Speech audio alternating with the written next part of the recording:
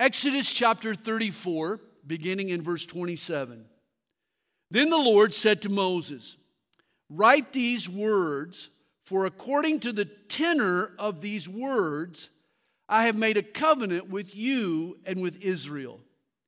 So he was there with the Lord 40 days and 40 nights. He neither ate bread nor drank water, and he wrote on the tablets the words of the covenant, the 10 Commandments.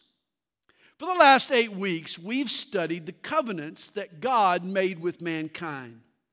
God has always had room in His heart for people. In fact, God created us out of a desire to have meaningful fellowship with us. Every time throughout history, people have rebelled against God's authority. He's been there with a covenant, with an agreement to mend the breach, to make amends for the sin, to bend sinful hearts back to Him. God is love, and yet God is more than love. For He also cares about justice and righteousness and purity and fidelity and retribution and even judgment. And to satisfy these other concerns along with love, God offers a covenant. Well, following the global flood, God called on the survivors to scatter and multiply.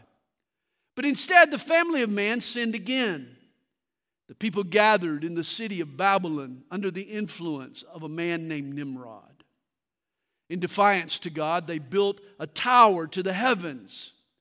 But God struck down their monument to hubris, and He confused the languages, driving men apart. Since they refused to scatter on their own, God did it for them. The rebellion of Babel was a work of Satan. For the devil had chosen a man named Nimrod, a place called Babel, and a means which was fear. But God counterpunched by choosing a man named Abram, a place called Canaan, and a means known as faith. God had tired of working with mankind as a whole, to no avail. He now makes a covenant with a specific family through which He plans to bring salvation to the whole world.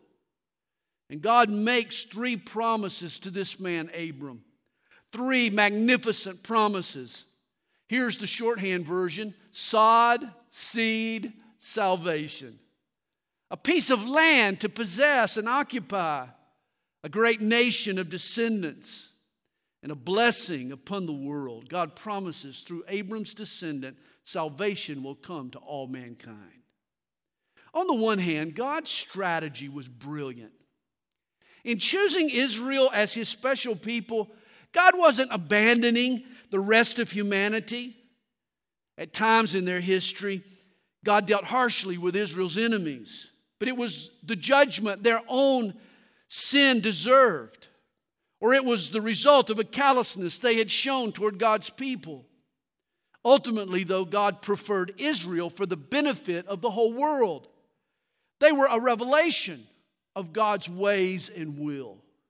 See, God's plans for Israel were unique. His blueprints for the Hebrews didn't completely apply to other nations. But through God's dealings with Israel, He revealed His character and His values, even His morals and ethics.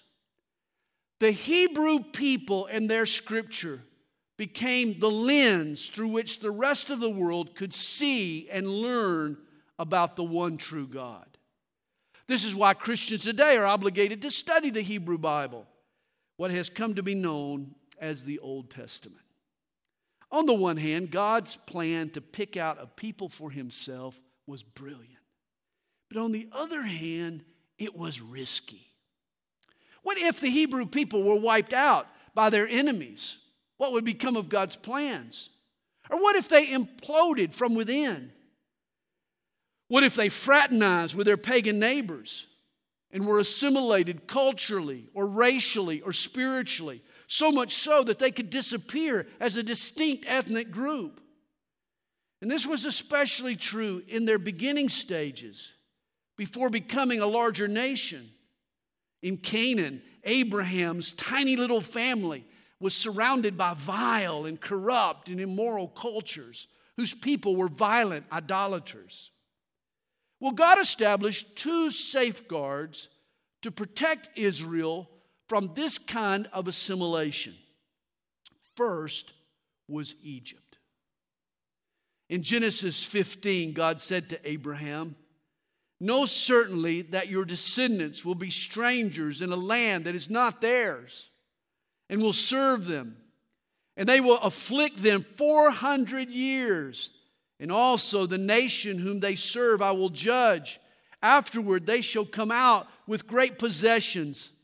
Now as for you, you shall go to your fathers in peace. You shall be buried at a good old age. But in the fourth generation they shall return here, for the iniquity of the Amorites is not yet complete." For the next 4 centuries, God will protect his people Israel from their evil Canaanite neighbors by sequestering them in Egypt. And then in the 4th generation, they'll emerge from slavery as God's instrument of judgment. You see, unlike the Canaanites and the Amorites who liked to mingle socially, the Egyptians were strict separatists. The Egyptians felt racially superior. They believed that they had descended from the gods. They were certain to keep segregated from the Israelites among them. Eventually, Egypt took the Hebrews into slavery. This was actually a blessing in disguise. Though painful in many ways, it ensured the purity of the promised seed. But the second safeguard that God established to preserve the unique identity of his people Israel was the law. In his own time, God heard and answered the prayers of the slaves in Egypt. He sent the Hebrews a deliverer named Moses. And no sooner had Moses brought God's people through the Red Sea, he led them to the mountain where he had first met with God. On Mount Sinai, God gave Moses and Israel his divine law. The traditional site of Mount Sinai is an outcropping of rock that rises 1,100 feet above its surroundings. It looks like a giant pulpit sitting in the desert. And that was fitting, for it was there, from that mountain, that God taught the people his will and his ways. For the next year, in fact, Israel camped at the base of God's pulpit. Their obedience and their loyalty to the law of God would distinguish the children of Abraham as God's people. Israel's destiny was to return to the land that God had promised them, to be a holy nation in an unholy world. And it was from Mount Sinai that the Lord said to Moses, our text tonight, Exodus 34, "Write these words, for according to the tenor of these words, I have made a covenant with you and with Israel." God's covenant was with Abraham's heirs, not with other nations, and certainly not with the later spiritual people of God, the church. It was with the Hebrews. And it wasn't a covenant defined merely by words. Yahweh said specifically, according to the tenor of these words, I have made a covenant with you and with Israel. Not just these words, but God was making a covenant according to the tenor of these words. This Hebrew word that gets translated tenor, it means the puff or the air or the essence behind the words. The tenor of a word or a phrase is its original meaning, its intent. God was making a covenant with his people, not according to the words alone, but his covenant was based on the intent behind the words. Here's Exodus 34, verse 27 in the Amplified Bible. It makes it quite interesting. "Write these words, for after the purpose and character of these words, I have made a covenant with you and with Israel." And this needs to be our guide when we interpret Scripture. Our pursuit is to grasp not just the words per se, but the purpose and the character of these words. You see, every biblical text has a context. The circumstances and folks involved, the the various covenants at play all contribute to how it should be understood. The key to discerning the intent of any passage is noting its proper context. Remember, what matters in a contract are the words, the legalese. It's all about exact wording. Whereas what matters in a covenant is the commitment that those words express. It involves the purpose behind the words. Recently, I watched a documentary on the personal residence of the United States president, of course, the White House. But the commentator said something that was very interesting. He observed, the White House is the most public of any private residence in America. And it's the most private of any public building in America. Isn't that interesting? And in a sense, the same can be said for the Mosaic Law. It is the most universal of any national code of law. Yet it's the most personally specific of any universal truth. It's a document meant for the Hebrews, yet it applies to all mankind. And though it's indispensable to man, it can't really be understood apart from Hebrew culture. Think about it this way. Biblical Israel, who lived the Old Testament, was a theocratic monarchy operating in an agrarian culture during a period of antiquity. That meant Hebrews lived under a dynasty of human kings and under a religious law decreed by God. Predominantly farmers who lived off the land, they lived in a pre-industrial period of world history. Now, in contrast, we Americans who read the Old Testament, we live in a secular democracy, operating in a capitalistic culture at a time of high-tech ingenuity. That means we live under a government chosen by the people and are governed by man-made laws. We work in commercial enterprise fueled by advanced technology. For ancient Hebrews and modern Americans, our environment and our context couldn't be more diverse. Here's a classic passage where context becomes vital. 3 times in the law of Moses, it instructs, "You shall not boil a young goat in its mother's milk." We read that and think, what's the big deal? In fact, later Jews turned it into a huge deal. This became the basis for an intricate set of kosher or dietary rules separating milk and meat products. Yet that also took the passage out of context. Remember, the law protected God's people in an idolatrous, hedonistic culture. Boiling a goat in his mother's milk was tied to a Canaanite fertility ritual that God didn't want his people Israel to participate in. Today, a person might read that passage literally and think, okay, I'm obeying God. I've never boiled a goat, let alone in its mother's milk. But the literal words of the text have very little to do any longer with its intent. What the passage actually means to us is not to make a god out of sex or out of pleasure. Don't be part of the hedonistic culture around us. You see, the correct interpretation depends on context. Another feature of the law that alters its context has to do with its complexity. God gave Moses different types of laws. Moral laws established God's standard for behavior and sexuality. Civil laws governed life and society as it related to the land of Canaan. And ceremonial laws were given by God to foreshadow the coming Messiah, Jesus of Nazareth. Through the moral laws, we see how God wants us to treat each other and express our sexuality. These laws haven't changed throughout the centuries. Many of these laws are repeated in the New Testament.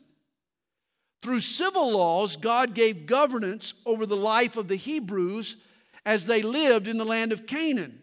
Many of these laws are irrelevant today to modern culture. And through the ceremonial laws, God established how he wanted to be worshiped.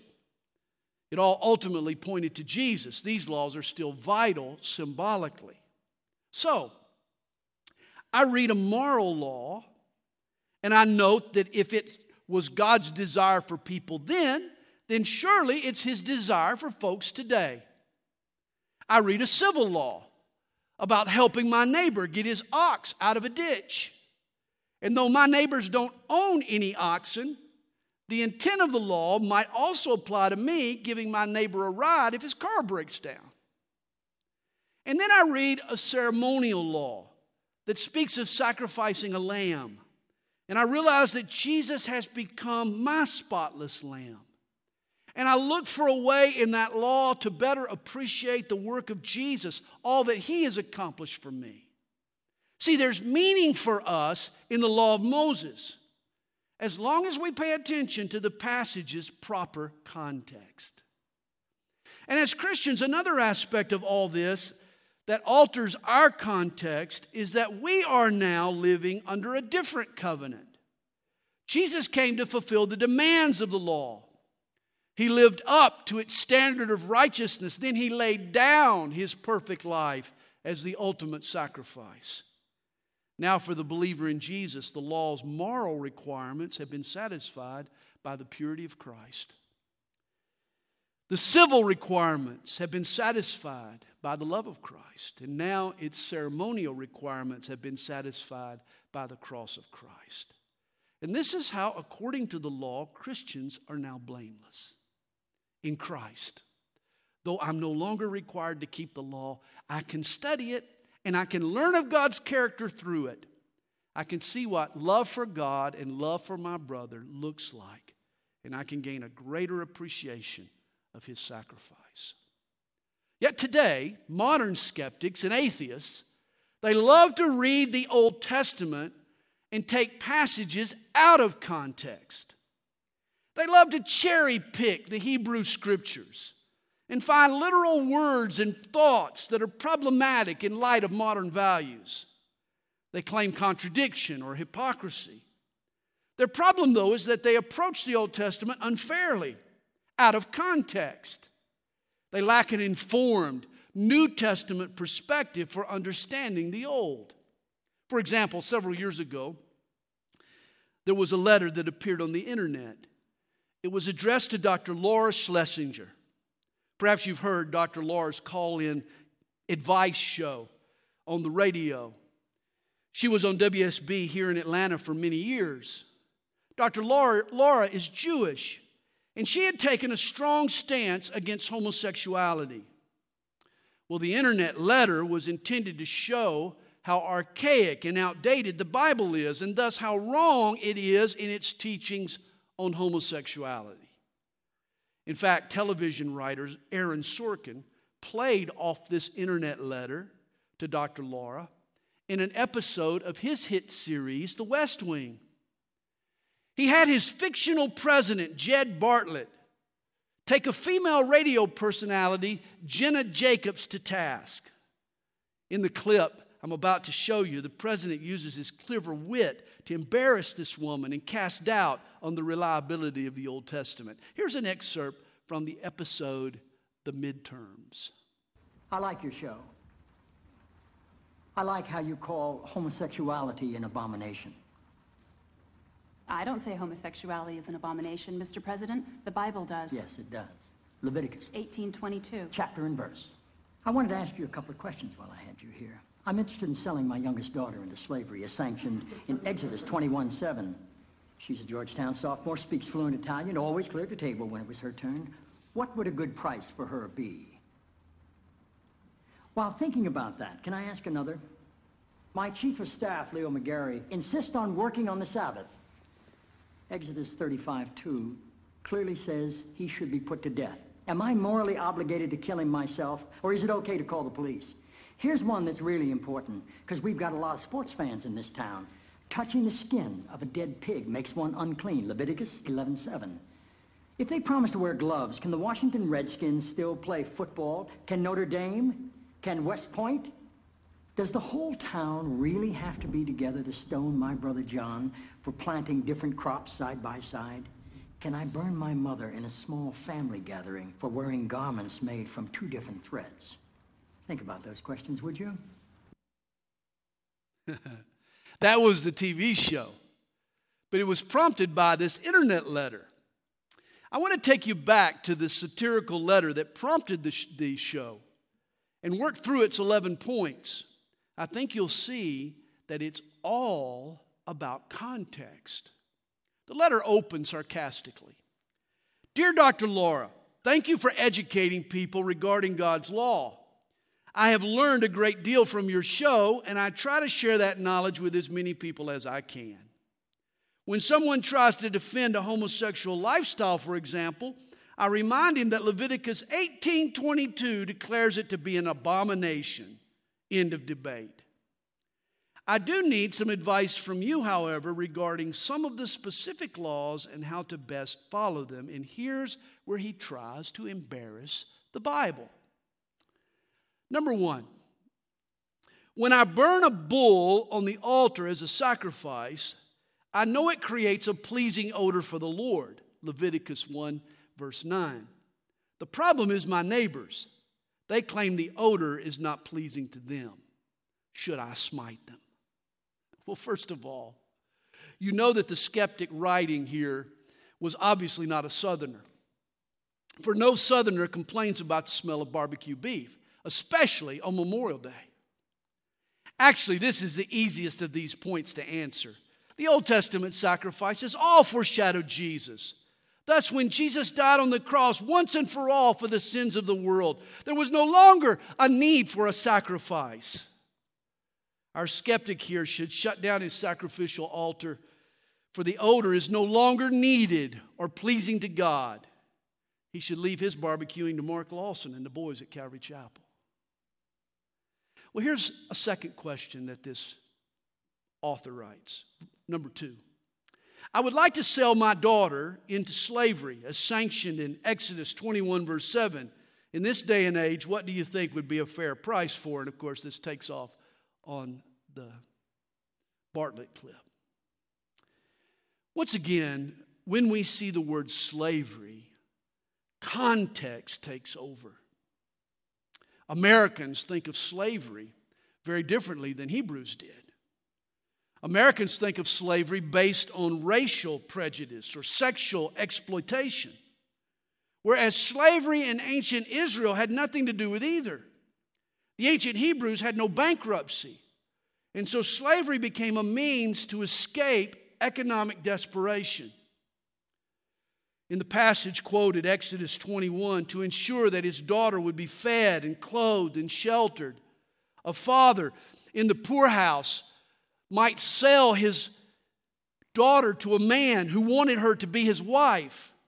Read Exodus 21, verse 7, and it's clear the man's purpose in buying the daughter is to marry or betroth her. The law protected her against mistreatment. God's law never sanctioned slavery. It only conceded it existed and sought to bring reform. In fact, it's the Bible's teaching that man was made in God's image, that we all have the same standing at the foot of the cross, that in Christ we're brothers. These truths eventually led to the belief that all men are created equal, which led to the condemnation of all slavery by future generations.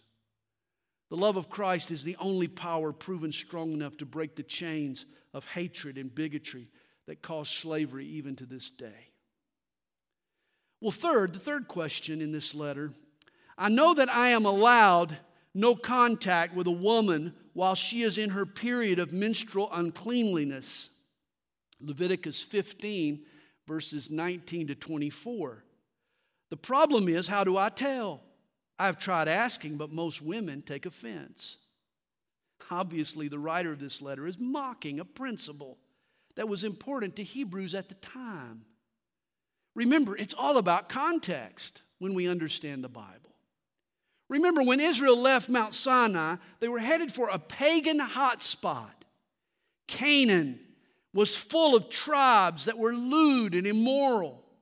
All kinds of perverse acts were done in the name of their fertility gods. Occult practices were commonplace. The Canaanites merged religion and sex, and God wanted his people to be different. This is why for both men and women, any bodily emission, either semen or menstrual bleeding, caused the person to be unclean and thus unfit for a time for worship. It wasn't that God disapproved of marital intimacy or there was anything sinful about it. He just didn't want sex formalized into Hebrew worship, as it had been in the worship of false gods. See, the pagans believed that these emissions prompted the gods to water the earth with rain. God wanted his people to have no part in these perverse superstitions. And God also wanted his people to have an ethos of sexual restraint. Pagan culture lived by the motto, anything goes. God didn't want his people adopting that same lifestyle. Thus, a person's sexual life was interrupted at times by certain conditions that deserved his respect. And while we're on the subject of religion and sex, though it's not mentioned in this letter, many skeptics ask, why did God order Israel to carry out genocide against the Canaanites, even their women and children? Well, recall what God said to Abraham in Genesis 15. He was preparing Israel to be a tool of judgment to use against the Amorites once their, and I quote, their iniquity is complete. These Canaanite tribes had flirted with demons.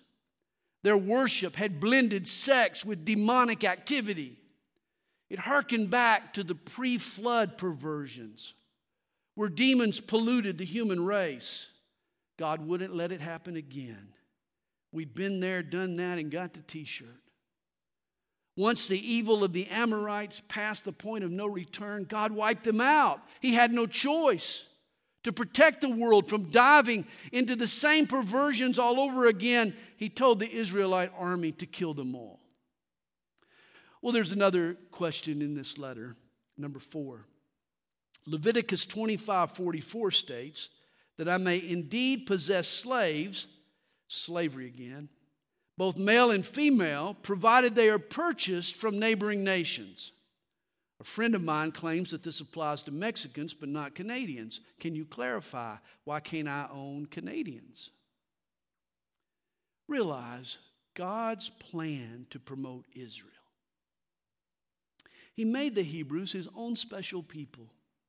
He chose to work through them to reveal his heart to the world. This meant the only way that a citizen of a neighboring nation could find or learn about the one true God was to become part of Israel. And here was one of the ways that could occur: as a prisoner of war, or as a man who was in debt to a Hebrew. He could sell himself into slavery. He could join the Israeli community. Again, much like divorce, this was never God's ideal. It was a concession to life in a fallen world. The law regulated slavery, and it gave it benevolent parameters. In fact, Leviticus 25 is an amazing chapter. For in it, God orders 2 occasions when all Hebrew owners are commanded to free their slaves. Emancipation Day occurred every 7th year or every Sabbath year, and every 50th year, which was the year of Jubilee.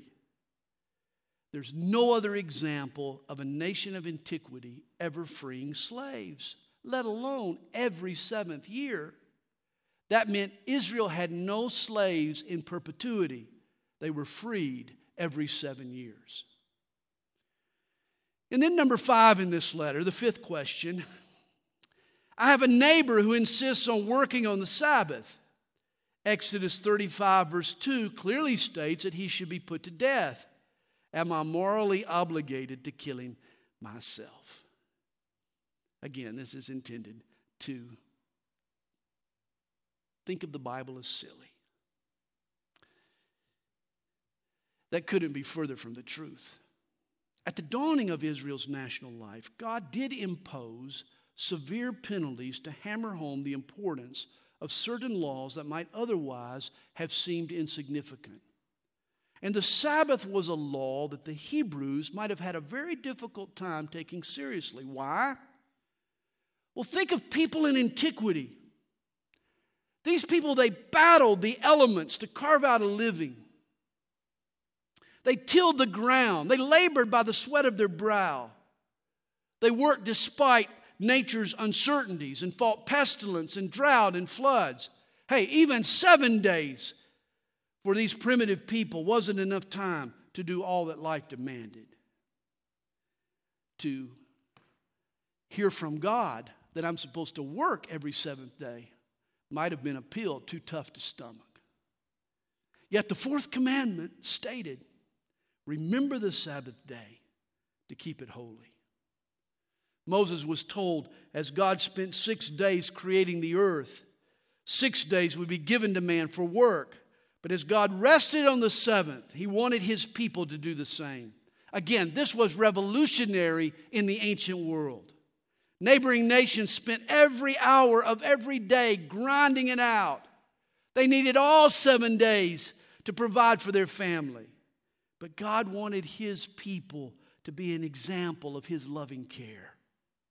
He asked Israel to trust Him enough to let Him provide for them 1 day in 7.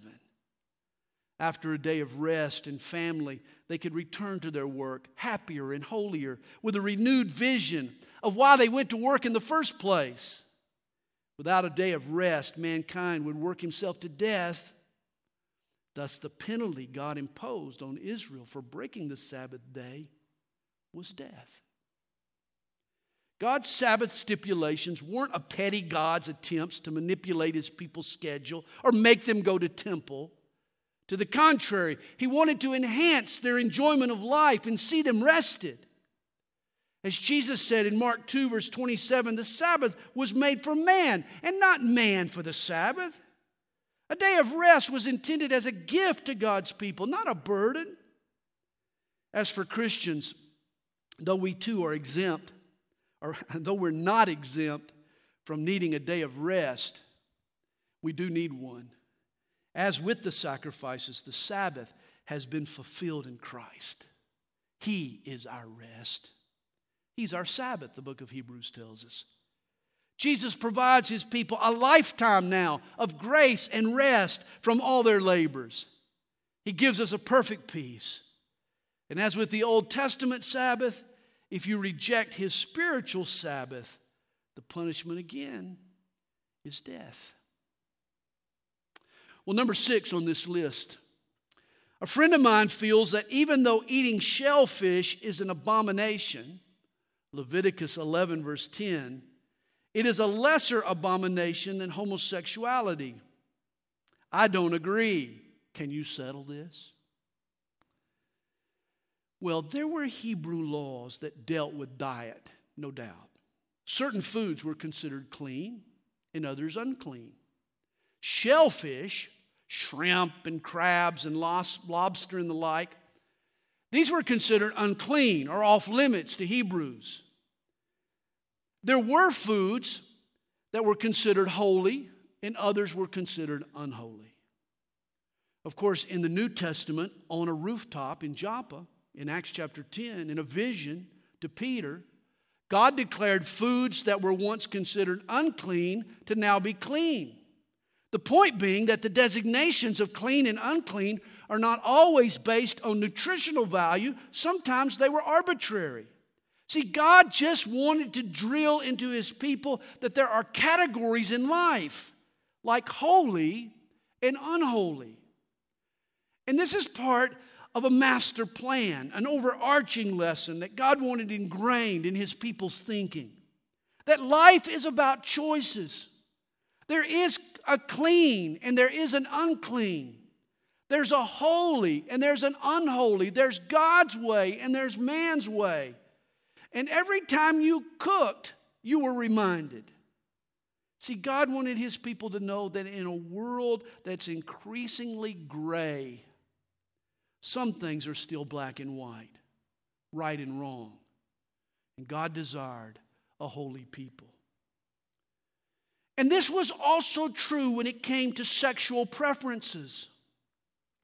There was God's natural use of sexual functions. And then there were twisted or distorted uses, many of which came with harmful consequences. Remember, pagan sexuality had no taboos, certainly not homosexuality. Yet God wanted His people to know there's still holy relationships and unholy relationships. And it was as true for God to call the eating of a shellfish distasteful as it would be for Him to refer to a homosexual lifestyle by the same term, an abomination. Well, there's a seventh question here. Leviticus 21:20 states that I may not approach the altar of God if I have a defect in my sight. I have to admit that I wear reading glasses. Does my vision have to be 20/20, or is there some wiggle room here? Once again, context is king when it comes to our understanding of God's intent behind His laws. In our informal, laid-back American culture, one of the things that we no longer appreciate as we should are symbols. Well, actually, we can't escape them. Even in our culture, symbols are all around us. From the Nike swoosh to the Apple logo to the American flag, our world is defined and shaped by symbols. And no one is more into symbols than God. Just think of the two symbols He's left us: baptism and communion. They speak volumes. And so it was with who could approach God's altar. A person with a handicap, a physical deformity or defect was disqualified. Not because of a prejudice or due to a cruelty, but because of the symbolic meaning that God wanted to convey. To approach His altar, you had to be perfect or unblemished, at least to the naked eye. This was important because it set the stage for our need for Jesus. The New Testament says that spiritually speaking, in God's eyes, we've all sinned and come short of God's glory. We're all spiritually blemished, tarnished, and thus none of us are allowed to come to His altar. That's why we need Jesus. Only Jesus can atone for our sin. He's our perfect high priest. The intent behind Leviticus 21 verse 20 isn't to discriminate against physically impaired people. It's to help us all appreciate Jesus. And then verse 8, not verse 8, but number 8 in this crazy letter. Most of my male friends get their hair trimmed, including the hair around their temples, even though this is expressly forbidden by Leviticus 19:27. How should they die? Now again, this was a pagan practice. It was part of a Canaanite's dedication to his idol. He would shave the edges of his hair or his beard. And it would be blasphemous against God for an Israelite to follow suit. It would be rejecting the one true God for the worthless idols of the Canaanites. God wanted His people to have no part of this. As a matter of fact, even to this day, here's why an Orthodox Jew lets the edges of his beard and hair grow and go unshaved. As a side note, Leviticus 19 doesn't say the friends who trim their hair should die. The punishment isn't mentioned. But recall, Israel was an earthly kingdom under God's governance with religious laws. It wasn't America. We're a secular democracy with freedom of religion. Everyone today answers to God eventually. But understand, the Hebrews answered to God immediately. In a theocratic kingdom, every law was God's law. Today, Christians live in a spiritual kingdom, scattered among many earthly kingdoms. We all have different forms of government and diverse customs and laws. In secular, human-run societies, not always do God's concerns track with the government's concerns. Today, the blessings God promises us are spiritual, not physical. The kingdom He's building involves individuals, not institutions. Our ruler is God's Spirit, not some president. And our day of reckoning is future, not immediate. This was all very different for Old Testament Israel. And then there's a ninth question in this letter to Dr. Laura. It says, and this is the one that perhaps is most fun, the one that the President Bartlett said in the video clip. I know from Leviticus 11 verses 6 through 8 that touching the skin of a dead pig makes me unclean. But may I still play football if I wear gloves? First of all, despite all the folklore, a football isn't made from pig skin. It's from cowhide and always has been. Here the skeptic doesn't even get his facts straight.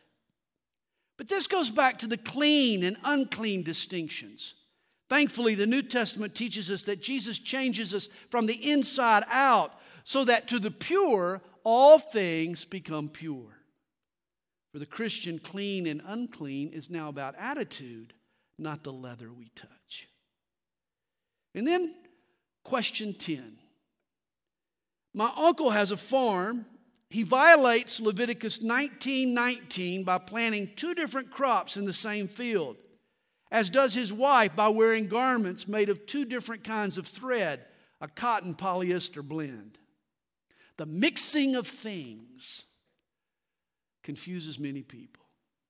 Leviticus 19 mentions the breeding of different livestock, or the sowing of various seeds in the same field, or the wearing of clothes of mixed fabrics. This was forbidden by God's people. And here's why.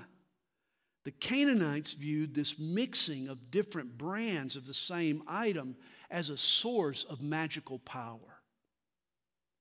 And again, God didn't want his people participating in practices that were associated with evil.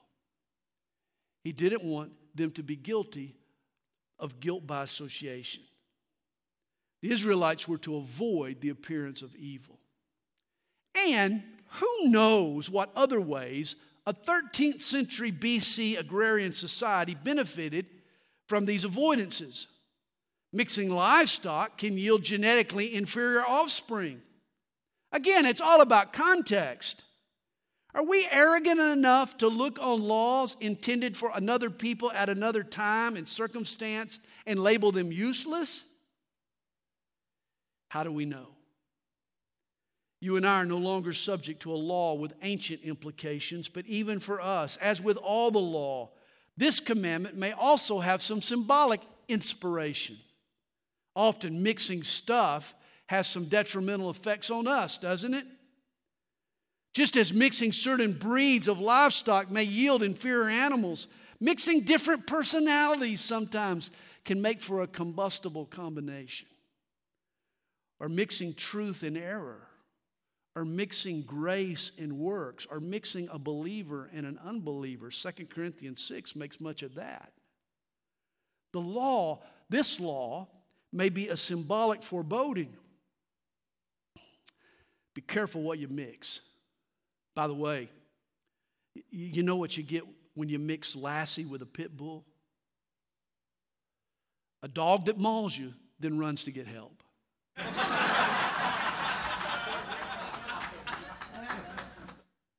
And then finally, the 11th question on this list. My uncle also tends to curse and blaspheme a lot. Is it really necessary that we go to all the trouble of getting the whole town together to stone them? Leviticus 24:10 through 16. Couldn't we just burn them to death at a private family affair like we do with people who sleep with their in-laws? Leviticus 20 verse 14. President Bartlett kind of mixes this up in his stick. You know, I suppose the modern shock over these passages stem from the harshness of these punishments. You remember, Israel was a theocratic society held together by divine law. Nothing was gained for God to be apathetic or vague about what he desired. In ancient times, a person's name was their most sacred and valuable possession. God was the thread of the nation's national life. To insist on honoring his name was not only appropriate, it was essential for social order. God couldn't have made respect for his name a bigger deal. And morally, what could be worse than the situation described in Leviticus 20, verse 14, a man marrying a woman and her mother? We're talking about a man marrying his mother-in-law. What kind of a sicko does that? Lord, help me to refrain from the jokes I might be tempted to tell at this moment and just say that's a really bad idea, marrying your mother-in-law. Leviticus 20, verse 14 commands that all three perpetrators should be burned with fire. One Bible commentary I read interpreted that phrase, branded with a hot iron. All parties had to bear the stigma of their sin the rest of their life. When it comes to marrying your mother-in-law, execution would have been getting off too easy. This passage in Leviticus 20 assigns capital punishment to a number of sexual sins people today might be inclined to tolerate. An incorrigible child, adultery, incest, bestiality, homosexuality. But understand, these were all crimes against society's basic building block, the family. God punished these sins severely to protect his designs on family life, the incubator for society. Again, after God lists these sins and assigns their punishments, he makes this comment, "And you shall not walk in the statutes of the nation which I am casting out before you. For they commit all these things, and therefore I abhor them. But I have said to you, you shall inherit their land, and I will give it to you to possess, a land flowing with milk and honey. And you shall be holy to me, for I, the Lord, am holy, and have separated you from the peoples, that you should be mine." God looked at the pagan nations and saw them mired in spiritual and social decay. Israel was his hope. He designed for them to be different, and it was his law that separated them and made them special. Of course, punishment is not God's only way of preserving his values in a society. Today, he perverts the gospel. The New Testament teaches us that the goodness of God is what leads a man to repentance. We live in light of a new covenant where God changes men from the inside out. God's Holy Spirit operates today in a way he didn't in times past. Jesus died on the cross for sinners, for adulterers, for homosexuals, for incorrigible kids, etc., etc. Then he rose again to give them new life. Today, he wants us to die with him spiritually and rise with him in resurrection power. See, the law teaches us lessons. After reading it, there's no question as to God's attitude towards certain behaviors, but it's in Christ that we have hope. Even the most callous sinner isn't beyond the reach of God's grace. God's cure for our sin isn't our elimination, but our salvation. Let me close with 1 Corinthians chapter 6, verses 9 through 11. It teaches us how to interpret the law of God in light of the grace of God. Paul writes, "Neither fornicators, nor idolaters, nor adulterers, nor homosexuals, nor sodomites, nor thieves, nor covetous, nor drunkards, nor revilers, nor extortioners shall inherit the kingdom of God." And that's what was reiterated over and over in the law of Moses. But then Paul says, "And such were some of you." Thankfully, there was more than the law. Christ came to bring new life. But you were washed, and you were sanctified, but you were justified in the name of the Lord Jesus and by the Spirit of our God. Today, God changes society, and he creates for himself a special people, the church, by changing men's hearts by the power of Jesus Christ.